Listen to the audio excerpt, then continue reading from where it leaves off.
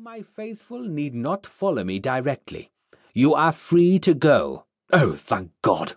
cried one of the hooded figures, likely the inept Daniel Cartwright. "Satan," another whispered to correct him. That was Pastor Collins. "Right. I mean, oh, thank Satan," said the admonished cultist. "Never fear, master," bellowed a bombastic acolyte who could only be Jeremiah Phillips. "We shall patiently await your return. Right, Samuel?" "Yes," answered the man's brother as he moved toward the exit.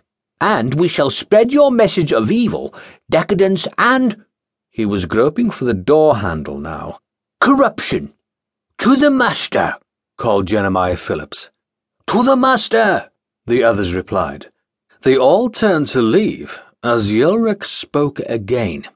"However," the most dreaded word in the English language washed over Ulrich's followers. Their hope dead, a silence fell over the room, one so thick you could scoop it out of the air and serve it for dessert. Trying to mask the horror on their faces, they turned back to him. "I do require a small service," he said. Eyes widened, breathing halted. 2 or 3 looked past their leader toward the approaching mob. Time was running short. "To serve as a conduit for the power of darkness, to open the door for my eventual resurrection, I require the aid of a faithful servant. One of you must remain."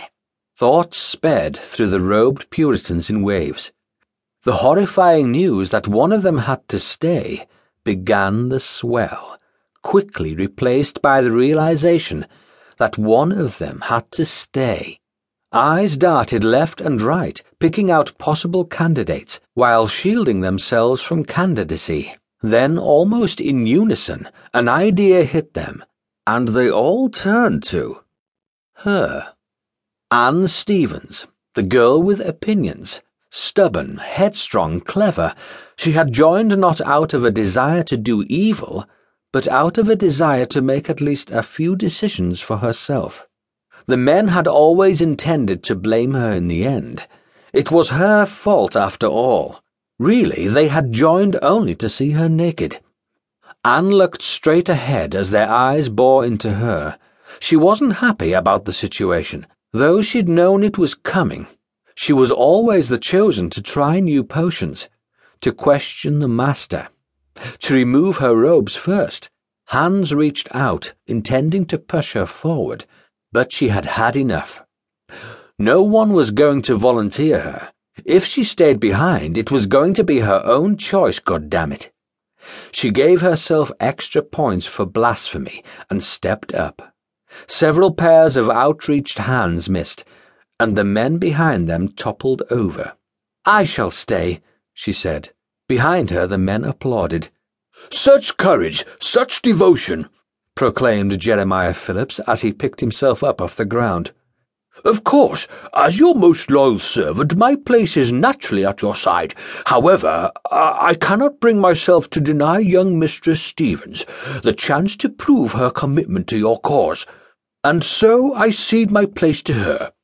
"Likewise," followed Pastor Collins, "though as your second in spiritual authority and natural successor, I find myself moved and so to step aside to let Mistress Stevens provide for your needs in this, your death, and eventual resurrection." The others followed suit, protesting that it was their right to remain behind, while simultaneously renouncing said right so they wouldn't have to. Ulrich only smiled, having known how this would all play out from the beginning. As one of his advanced age had seen many times, events had a way of repeating themselves.